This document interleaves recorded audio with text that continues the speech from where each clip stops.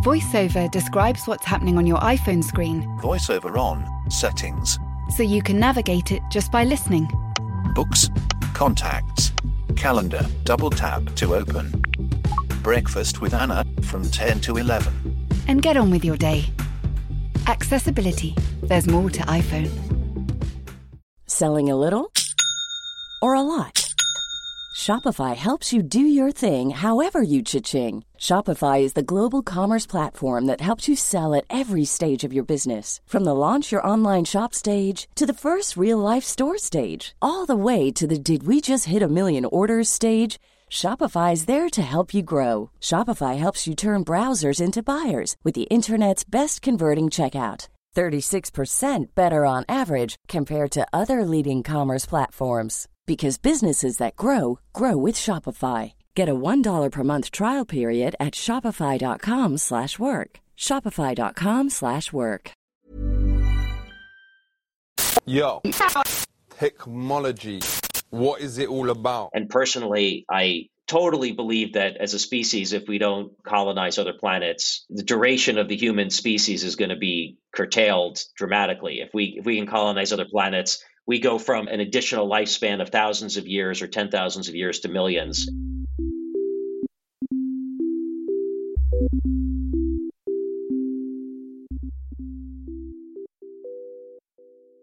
Hello and welcome to Danny in the Valley. Sorry we're a tad late this week. A little bit of a scheduling snafu, but we have a grand episode for your delectation.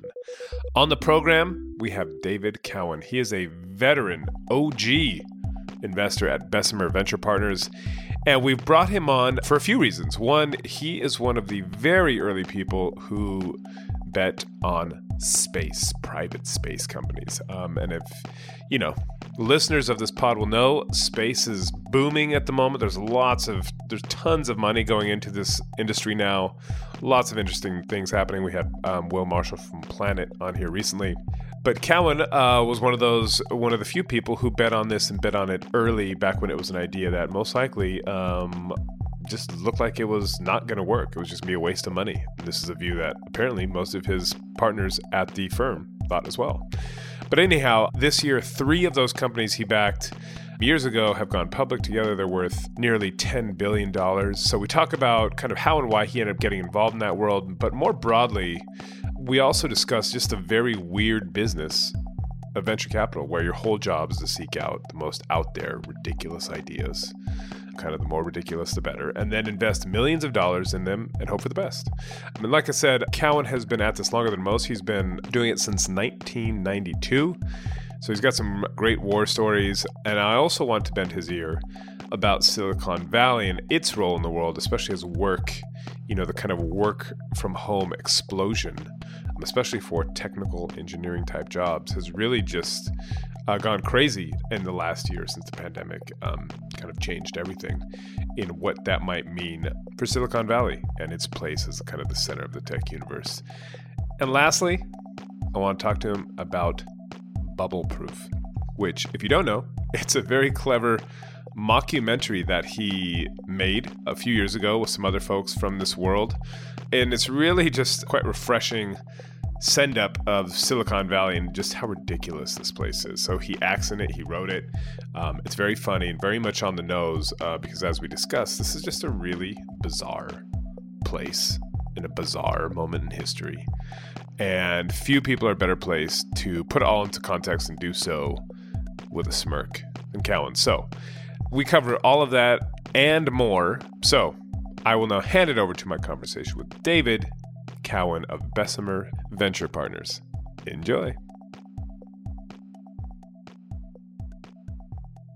As a starter, I thought it would be worth kind of just laying out. I was on your guys' website and I was looking at your anti-portfolio, and it feels like a decade ago there's, investing in space, or even a few years ago investing in space just seemed like something that most people wouldn't do. Most people weren't doing.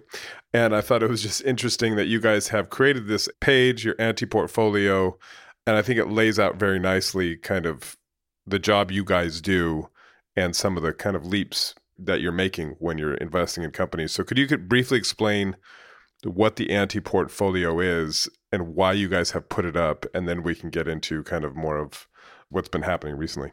So the anti-portfolio is something we put up actually in 1999, and we did it because, like today, the tech industry was on fire and venture firms were competing to be the investors that entrepreneurs want to work with. So you put this up in 99, like when things were still crazy. Things were crazy. Pre-bust. And there were venture firms were flying entrepreneurs around on their private jets and trying to convince them that they were masters of the universe, these venture firms, and that it was the venture firm that makes the company successful. And we found that kind of distasteful. At Bessemer, we think we play a critical role in the ecosystem, but we wanted entrepreneurs to know that we're human beings and we make mistakes and we do the best we can, but we view ourselves as partners, even supporters, but we just found that distasteful. And so we decided to go the other way and say, look, we don't know everything and we do make mistakes. And if you come and pitch us and we say no, it doesn't mean you're not going to be successful. It just means maybe we didn't get it and you shouldn't feel discouraged. Yeah. And so we put it up on somewhat of a whim. I mean, it was kind of a flaky thing to do. I'll tell you that most of my partners thought it was a terrible idea. They said, why would you do that? It makes us look really stupid. And I said, well, sometimes we are a little stupid. Humility is not an often used currency out here. Right. So fortunately, my mentor, Felda Hardiman, who has mentored most of my partners at the time, he said, this is a good idea. We should do it. And ever since then, entrepreneurs have come to us and said, very often, even still today, I'm coming to you because I really like your anti-portfolio and what it says about Bessemer. And so every once in a while, we refresh it with some of the real whoppers of mistakes that we've made.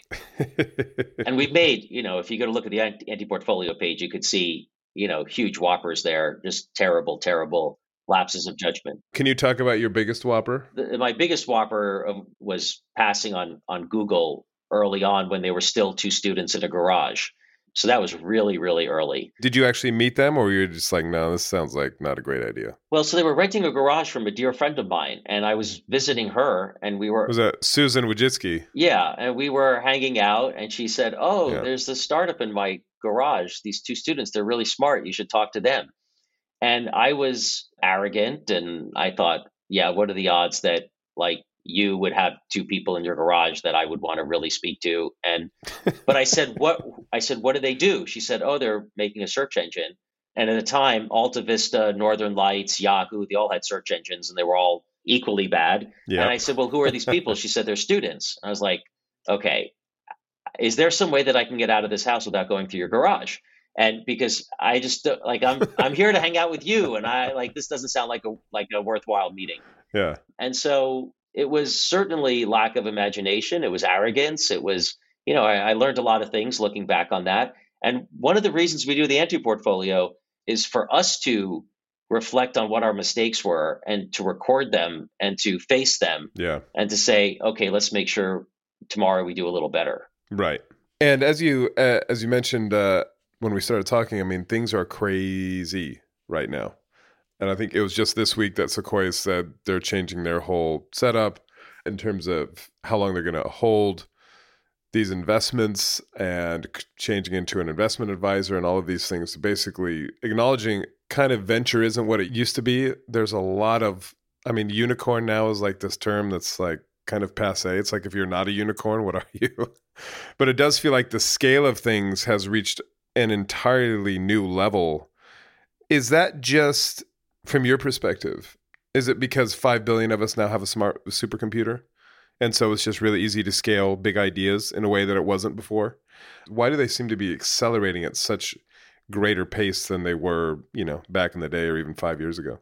That's a really good question. I think it evokes the thesis that Ray Kurzweil had when he talks about the singularity, which is don't focus on the singularity part, focus on the exponential rate of innovation. And his basic point is that the more technology we have, the more able we are to create more technology. And so if you look at a startup today and how that startup can get an application into the hands of people, just all the tools that they have, all of the APIs that are available to them out there so that they can have instant mapping and instant payments and instant email communications and instant messaging. And it's like they just fold all that into their application. And in a week, they can build something pretty interesting. So technology itself accelerates technology, and we're the beneficiaries of that. Yeah, we had a lady on last year, and she was in the early first .com wave, and she said it cost her something like $2 million just to get a simple, very rudimentary e-commerce website up in 1999. And now you have AWS and Stripe and Twilio. Twilio was on, Jeff Lawson was on last week, talking all these, as you say, these kind of pick and shovel companies that, for a pretty small amount of money, you have a company just like Presto Changeo. Yeah. I mean, about 5 years ago or so, I mapped out the cost of rolling out an e-commerce app, and I did map it from the late 90s. And it definitely followed the Moore's Law curve. Every 18 months, it cost half as much to put out an e-commerce app.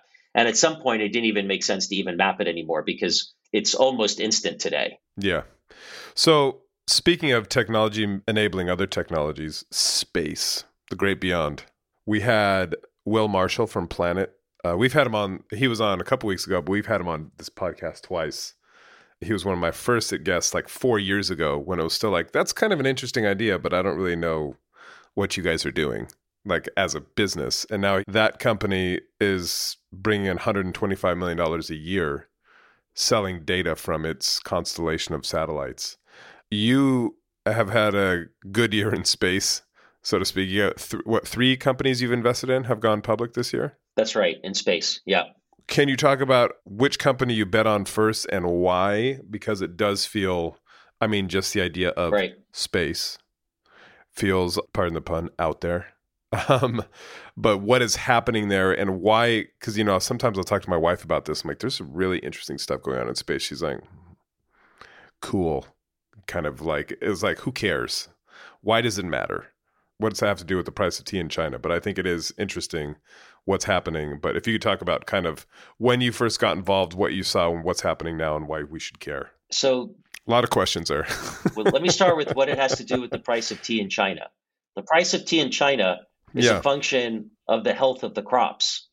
And the health of the crops is something that satellites now monitor and provide early warning signals whenever they're too wet or too dry or there's sickness in the crops.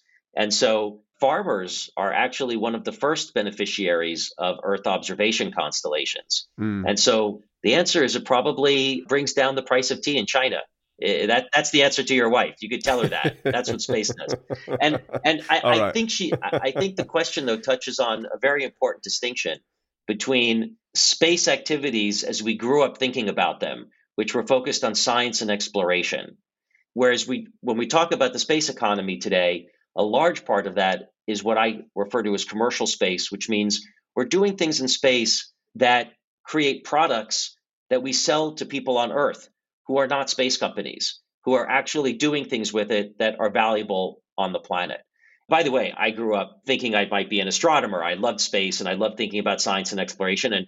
And personally, I totally believe that as a species, if we don't colonize other planets, the duration of the human species is going to be curtailed dramatically. If we can colonize other planets, we go from an additional lifespan of thousands of years or 10,000s of years to millions. And so it's something that is an imperative for the species.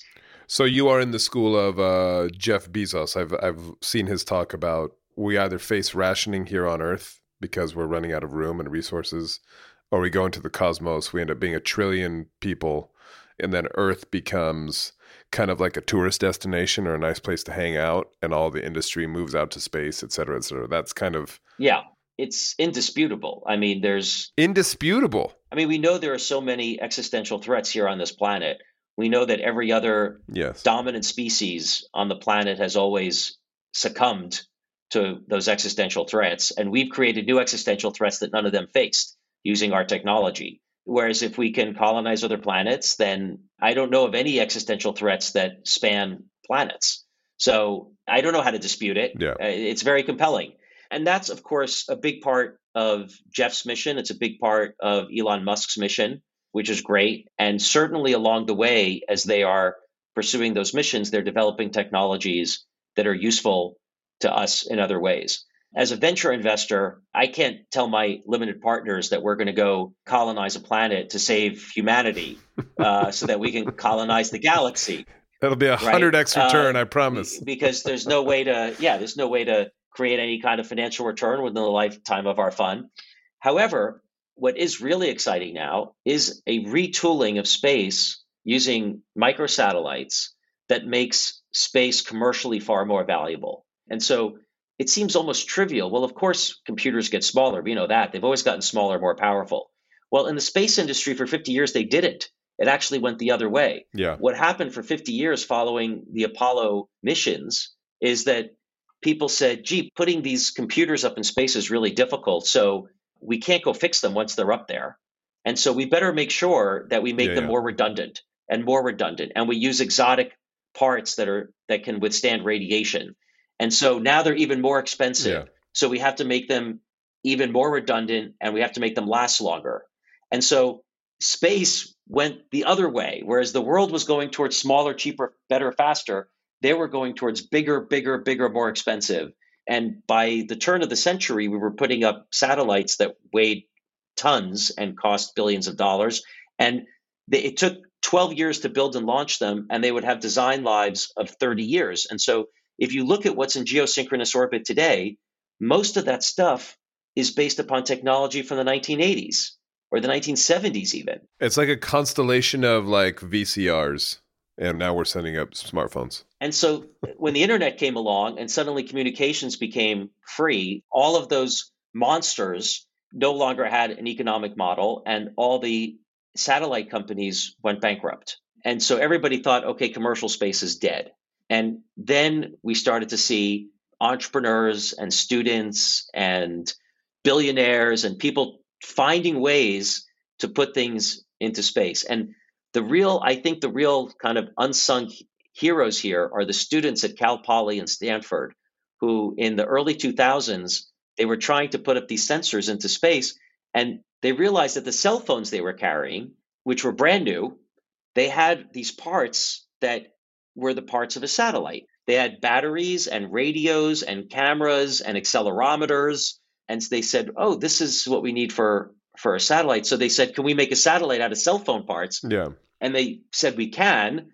And in order to facilitate collaboration among the students, they established this CubeSat standard, which was just basically a geometric specification that says if you make a 10 by 10 card, we can slide it into this chassis. It's really just a chassis. And so we're all going to design 10 by 10 cards and share them.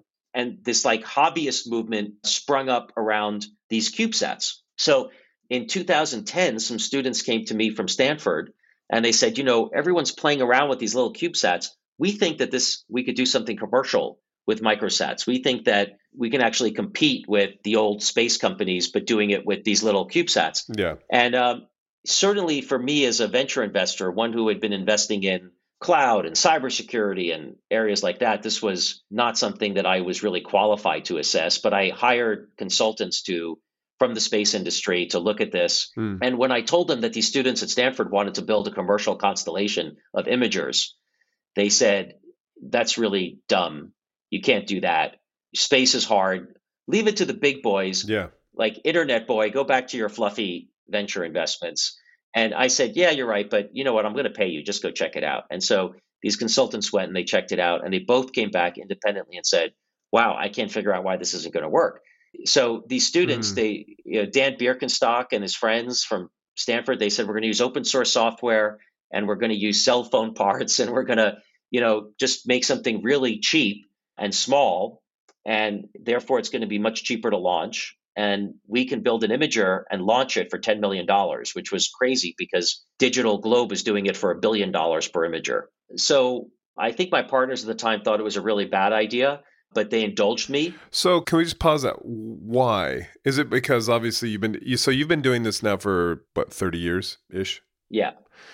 Is it just like, okay, we kind of trust your nose basically? Because to your point around, the anti-portfolio and Google, again, a couple Stanford students with like an idea that sounds either dumb or uninteresting or hopeless.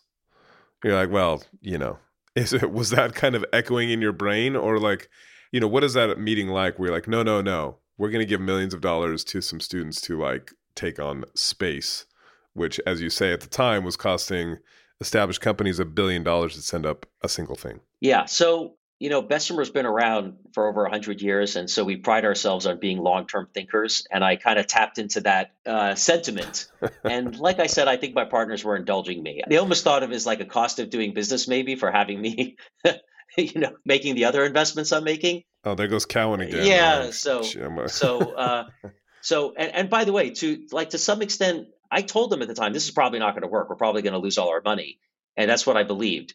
And we had a very difficult time raising money from other venture investors. I think it's telling that the only investors who did step up and invest were Deepak Kamra and Pramod Haq. And those were, multi-decade investors from their firms. And so I think it takes somebody who's been around long enough to say, I just want to do this. I think this might work. Because somebody earlier in one's career would think this is crazy. And when it doesn't work, people will say that was obvious.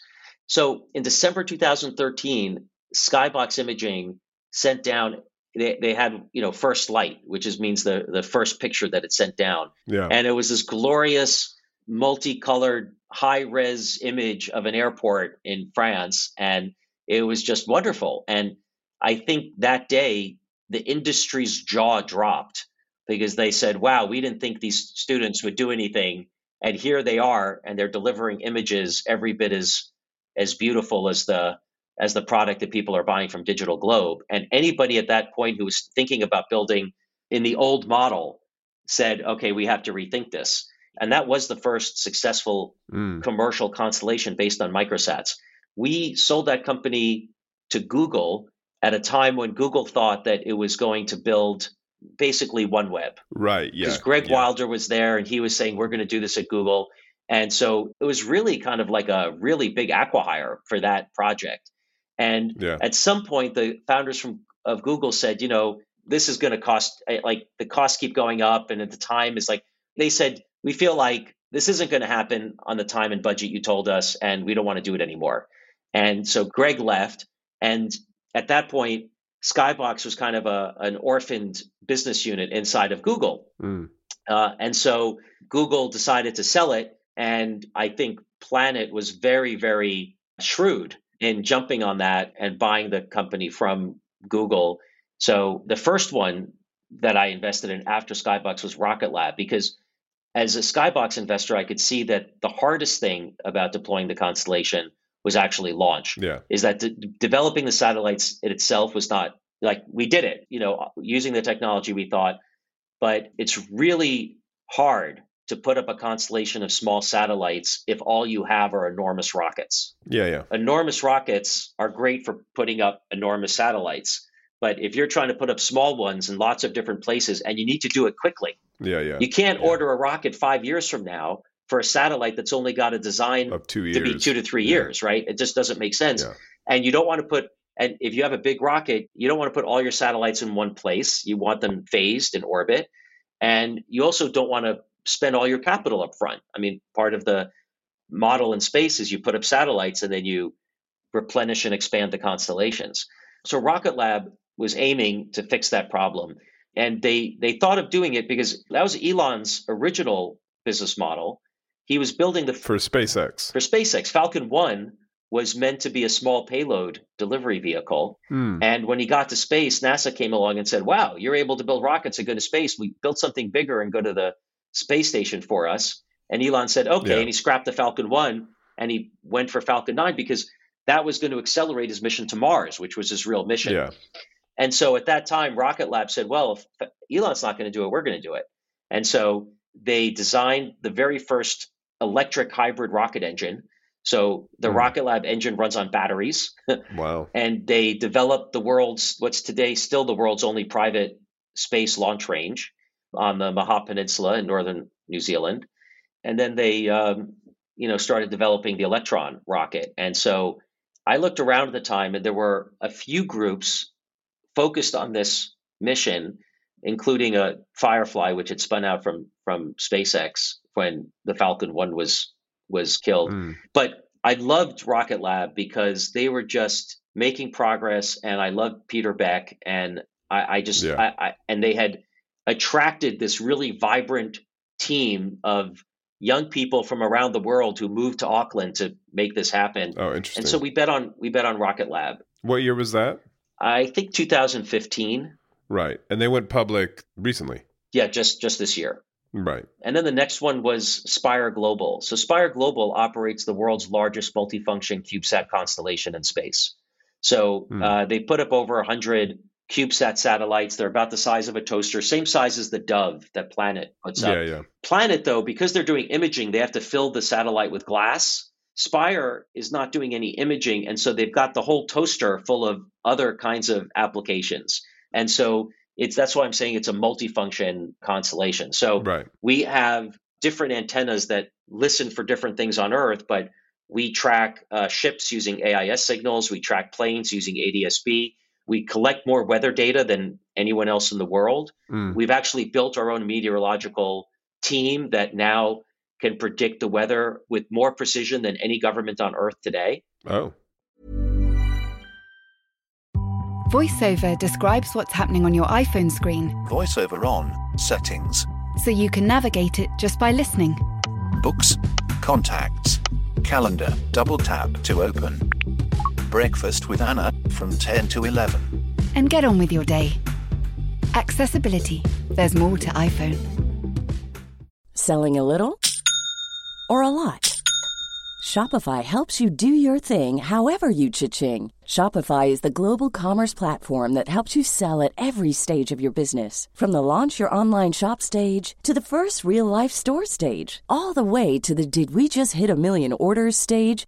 Shopify is there to help you grow. Shopify helps you turn browsers into buyers with the internet's best converting checkout. 36% better on average compared to other leading commerce platforms. Because businesses that grow, grow with Shopify. Get a $1 per month trial period at shopify.com/work. Shopify.com/work. If you thought the only way to get a more defined jawline with natural-looking results was through surgery, think again. Juvederm Volux XC is a non-surgical injectable gel filler that improves moderate to severe loss of jawline definition and can help you achieve natural-looking results with little downtime. Even better, this improved definition lasts up to 1 year with optimal treatment. No maintenance required. Improve jawline definition for a smooth, sculpted look with Juvederm Volux XC. For important safety information and to find a licensed specialist, visit Juvederm.com. That's JUVEDERM.com. Not for people with severe allergic reactions, allergies to lidocaine, or the proteins used in Juvederm. Common side effects include injection site redness, swelling, pain, tenderness, firmness, lumps, bumps, bruising, discoloration, or itching. There's a risk of unintentional injection into a blood vessel, which can cause vision abnormalities, blindness, stroke, temporary scabs, or scarring. Talk to a licensed specialist to find out if it's right for you. And who's buying that data? So the whole weather industry is going through a shift from kind of free government data to commercial data. And so sometimes it's actually the governments themselves who no longer have space assets. And then sometimes it's, logistics companies, agricultural companies like Monsanto. It turns out that weather was already a very large industry. People were spending a lot of money on it. They were getting a lot of the data for free, which is no longer going to be available, or at least to the extent it is available, it's not as accurate as ours. So basically, weather is being privatized. Yes, weather's being privatized. Exactly. Yeah. That's kind of interesting. I didn't know that. Yeah. And that is by far the big opportunity that Spire Global is going after. Yes, we have these other applications, but weather is the big one, especially with climate change. It's disrupting so many industries. It's just becoming more of a factor in everyday business, including, the price of tea in China. Yeah. So, and then the other company, actually we invested in before Spire, is a company called Velo3D. I heard about this from Peter Beck at Rocket Lab because Peter was already 3D printing his rocket engines. And he said, oh, there's the startup. It's doing the holy grail of 3D metal printing. It would be our dream to have one of those printers that they're building. So I went to talk to this guy, Benny Buller, who was building a 3D metal printer that, unlike all the others, could actually build not just up, but could also go to the side. And what that meant is that it could print any geometry, and it doesn't need supports to hold up the parts that are hangovers. Supports in a metal part are untenable. Yeah. I mean, you're talking about filing away a titanium support, sometimes one that's inside your part, right? Because if you have a chamber inside, and everybody thought that what Velo was doing was impossible. I mean, people just thought that supports were just a fundamental property of laser sintering. And so Benny and his team, they actually didn't know how they were going to do it. They just said, we're just going to do it and we're going to figure it out. Right. And it took a while. It took twice as long and twice as much money as they thought, but they cracked the code. And today, they sell the most advanced 3D metal printer, and almost every rocket engine manufacturer, the new generation of rocket engine manufacturers are using them now to print their parts. Wow. Yeah, so those are some of the investments we've been involved in. Yeah. So I think that venture capital is such a weird business because you're kind of betting on the ridiculous or betting on the impossible. So for people who listen to this podcast who we have a lot of obviously techie type listeners, people who are starting their own businesses or are running their own businesses. What's the mental model? I mean, is it just you like the pitch, you like the person? I mean, what kind of pushes you over the line, or what are the 2 or 3 or 4 things that you look for when I imagine you're getting just ridiculous off the wall ideas every day? Yeah. So in a way, they have to be really off the wall. I mean, they have to be not in terms of just the difficulty of doing them, but the way in which they would change our lives. Yeah. So there really has to be a connection to the price of tea in China. There has to be something about it that is going to propel us into what we thought was science fiction. Right. So it's really, really hard to do market sizing for markets that don't exist yet. Yeah. Well, that's why, when you see a deck and you're like, this is a $80 bajillion market, you're like, is it? Yeah. And so in a way, I'm kind of sloppy about it. I'm kind of almost lazy, because to me, if I have to try to get the research and do the math on the market sizing, that's going to take a while. I don't know if I'm going to do it right. Who knows? It has to be obvious. It has to be just so obvious that if you could do that, then of course, that's going to change everything, and everybody you're going to have an enormous company. So it has to be something where I don't believe there's really market risk. For the 3D metal printing, there's an $800 billion annual market for metal parts, and if we can, at least 10% of those parts are parts that should be printed and not machined, and so that's $80 billion of metal parts a year that should be printed. And if we have the best product for doing it, I don't have to do a spreadsheet to convince. I just know it's going to be a successful investment if we can do it. So it has to just be, obvious that that there's an enormous market there. That's for deep tech investing. Obviously, most venture capital is not deep tech. Most venture capital is investing in software areas where there really isn't technology risk. If you hire good engineers, you're going to build it. And, the risks are much more around finding product market fit and building good go-to-market execution and, understanding market size and those kinds of things. So that's most of venture capital. I'm just talking about what I love doing, which is deep tech. Right. And can you talk about, you're and I say this with respect to kind of a graybeard in the industry. You've been doing this longer than most. Yeah. Where we are in 2021, where, like I was saying at the top, just the valuations, the rate of growth, also the level of hype, the amount of money sloshing around. It's kind of hard to get your head around when you're kind of covering this stuff week in, week out. And I imagine if you're seeing companies week in, week out, what this looks like relative to what you guys were doing in, let's say, the first .com bubble, and kind of, are we primed for a fall? Because also we're kind of entering this period of, it seems like, hyperinflation. There's just money is everywhere. Assets are going through the roof. I mean, just look at Silicon Valley or Bay Area real estate prices. It's very, very hard to understand what's real and what isn't, what has staying power, kind of, is this time different, so to speak? Yeah, that's a really good question. I don't know the answer to that. And in some ways, being a graybeard has been a disadvantage. you might think, oh, you've seen the cycles and Yeah, you've seen you've it all. seen it all. Yes. And in a way, that's held me back. It's held back a lot of people who lived through the cycles. And what happens is I get kind of anchored in old numbers. I think $1 billion is the price at which you sell a company as fast as you can. Right. And whereas a lot of venture investors think, okay, that's just a pre-money. That's a Series C pre-money. And I have a hard time recalibrating to that. And it has cost me some good investment opportunities. And you could say, well, but wait a minute. Maybe the answer is that pre-money shouldn't be $1 billion. And the answer is that sometimes they should, because as you pointed out earlier, the overall technology market is expanding. The value of companies is expanding because of the number of users and the amount of usage and the amount of commerce that's now shifting over to these platforms. And so, yes, the value of these companies is expanding. And those of us who have been doing this for a while are sometimes the last ones to readjust to that reality. Now, your other question is, is there a bubble? Are we going to suffer? And I think that clearly there's a lot of money going in to a lot of companies at crazy prices, and it's not going to pan out for investors.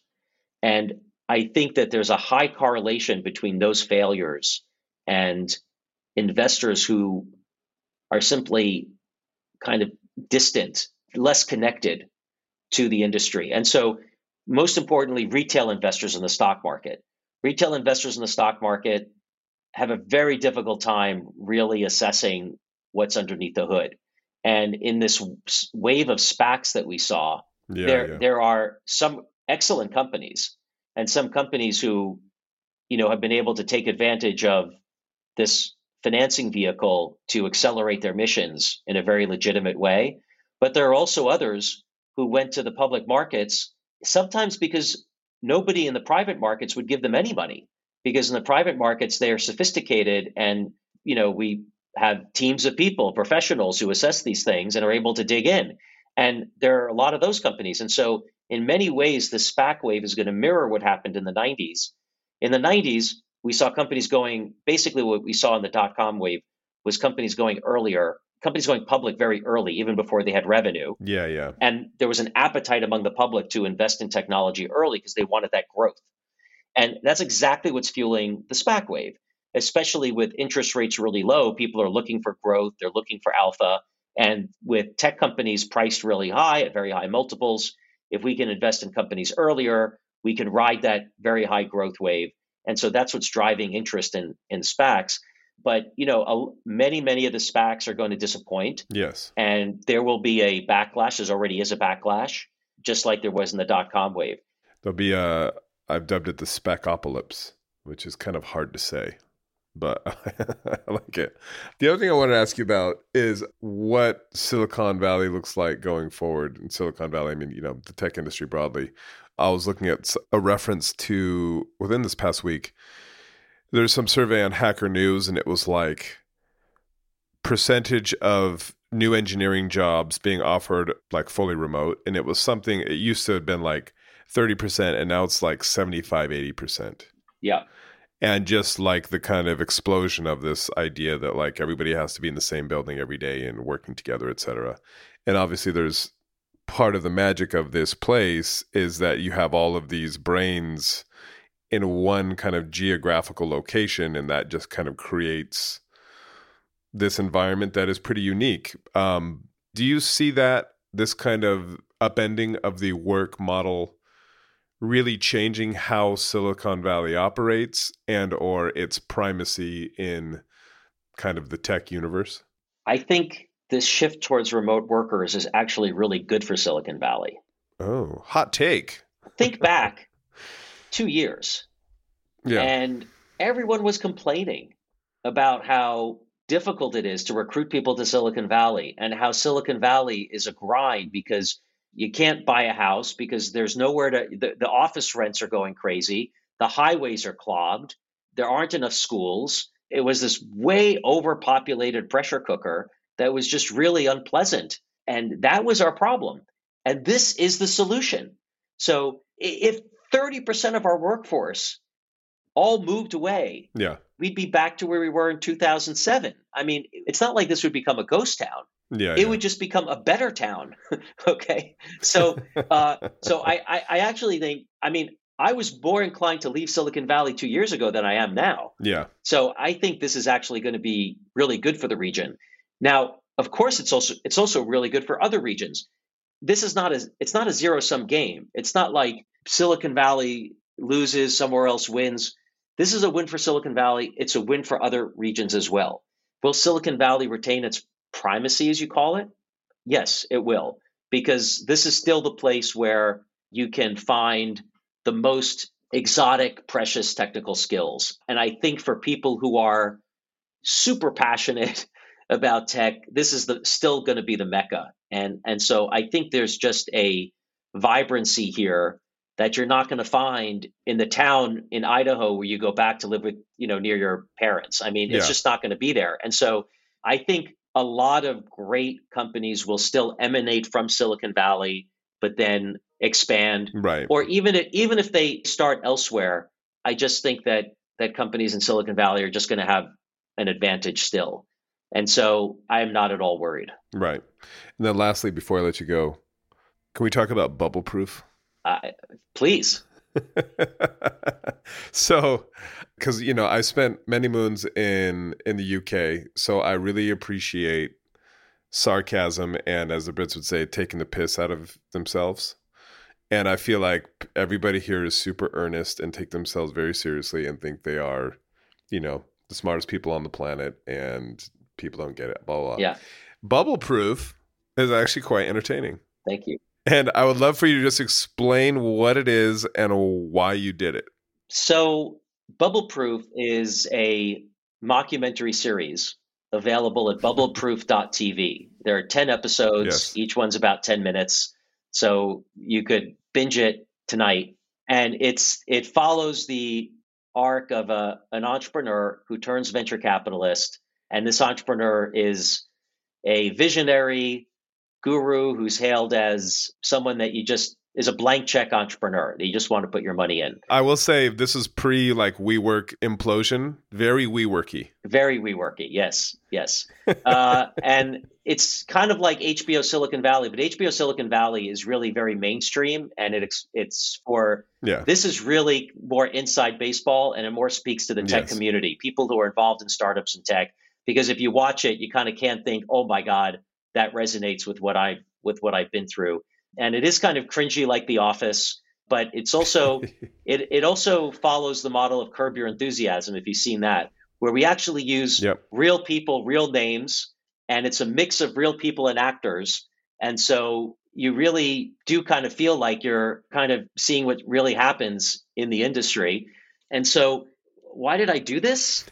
I did this with my friend Michael Furtick, who's the founder of Reputation. And I did it because, for one thing, it was great fun. Yeah. Michael is really creative and funny, and we had a great director, and we brought in actors from the San Francisco comedy scene. And it was really just it's the most fun thing I've ever done in my life, was making Bubble Proof. Yeah. But the reason we did it is that we wanted to poke fun at the fear of missing out that grips Silicon Valley. Mm-hmm.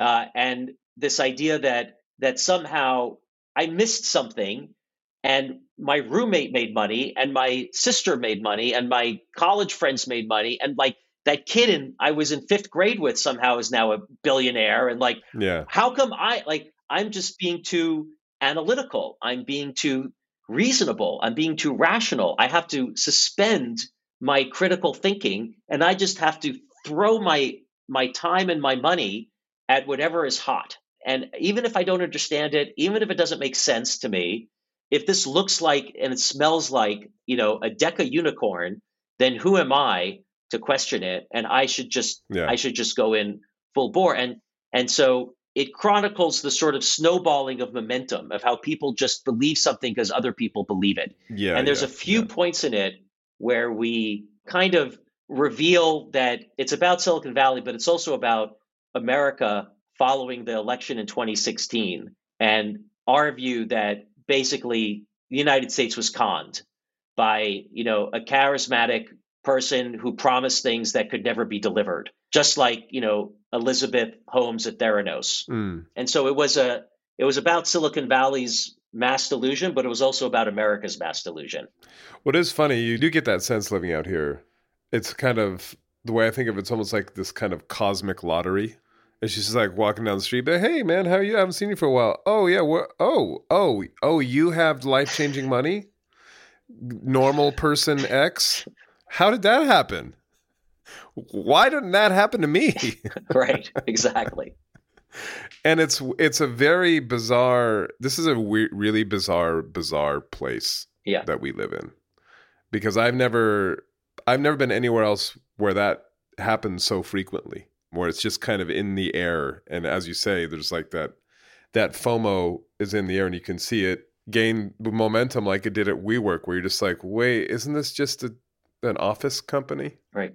And so we document sort of that pathology of fear of missing out, but then also what happens when people do make the life-changing money? And then what happens is often they get overcome by ego. Yeah. And it becomes competitive. Like, well, it's not enough for me to be able to pay all my bills and be able to have a security for my family with good education and medicine and even nice vacations and cars. No. I have to have more than that other person has. Totally. And I have to show everybody that I'm better than they are. And so a lot of what Bubbleproof does, I mean, most of Bubbleproof really is just making fun of the egos and the vanities of the venture capitalists who are making financially poor decisions out of ego and desire to show how cool and brilliant and successful they are. So in the series, I play myself, who's one of these super vain, ego-driven venture investors. And people tell me, wow, you were such a good actor in that series. And the reality is it's not too far off from who we are, right? I mean, all VCs have to do is just let go of a little bit of inhibition, right? And we are these ridiculous creatures, Well, I encourage people to check it out. It's good fun. And especially if you're kind of in this world, it feels kind of on the nose. And I'm sure you have some good stories from over the years. Including people who don't know that it was a mockumentary. Oh, really? Oh, yeah. There are some people who think that Michael Furnick and I really are as ridiculous as the show portrays. Oh, that's amazing. Which, of course, when we run into those people, we totally lean into it, right? Yeah, as you should. As you should.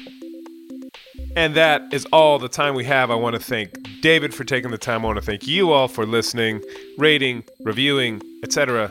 You guys are the best around. Nothing's gonna ever keep you down. Yeah, if you're still listening, that was one of the key songs in the original Karate Kid movie. So, shout out to anybody who recognized that. Anyhow, I will be back next week with another pod. Please do check out, we're writing about Facebook this week, the metaverse, Mark Zuckerberg, all of that stuff and a lot more at thetimes.co.uk. You can email me, danny.fortson@sunday-times.co.uk. Find me on Twitter at Danny Fortson.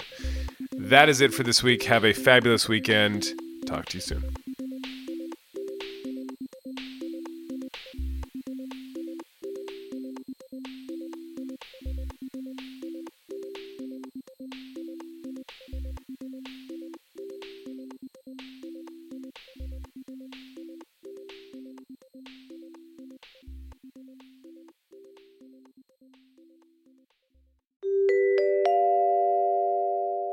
Students, stay up to date on the stories that matter by getting a Times digital subscription for less than $8 a day. Receive 6 months free access to Perlego's online library of academic resources and tools, and access to the extensive Times archive so you can always be the most informed and well-read person on campus. Subscribe today at thetimes.co.uk/student. As you're listening to me, Daisy, Apple's iPhone disassembly robot, is dismantling an iPhone into lots of recyclable parts. That's how Apple recovers more materials than conventional recycling methods. Thanks, Daisy. There's more to iPhone. This message comes from BOF sponsor eBay. You'll know real when you get it. It'll say eBay Authenticity Guarantee. And you'll feel it. Maybe it's a head-turning handbag, a watch that says it all, jewelry that makes you look like the gem, or sneakers and streetwear so fresh every step feels fly. eBay gets it. So look for the blue check mark next to that thing you love and be confident that every inch, stitch, sole, and logo is checked by experts. With eBay Authenticity Guarantee, you can trust that feeling of real is always in reach. Ensure your next purchase is the real deal. Visit eBay.com for terms.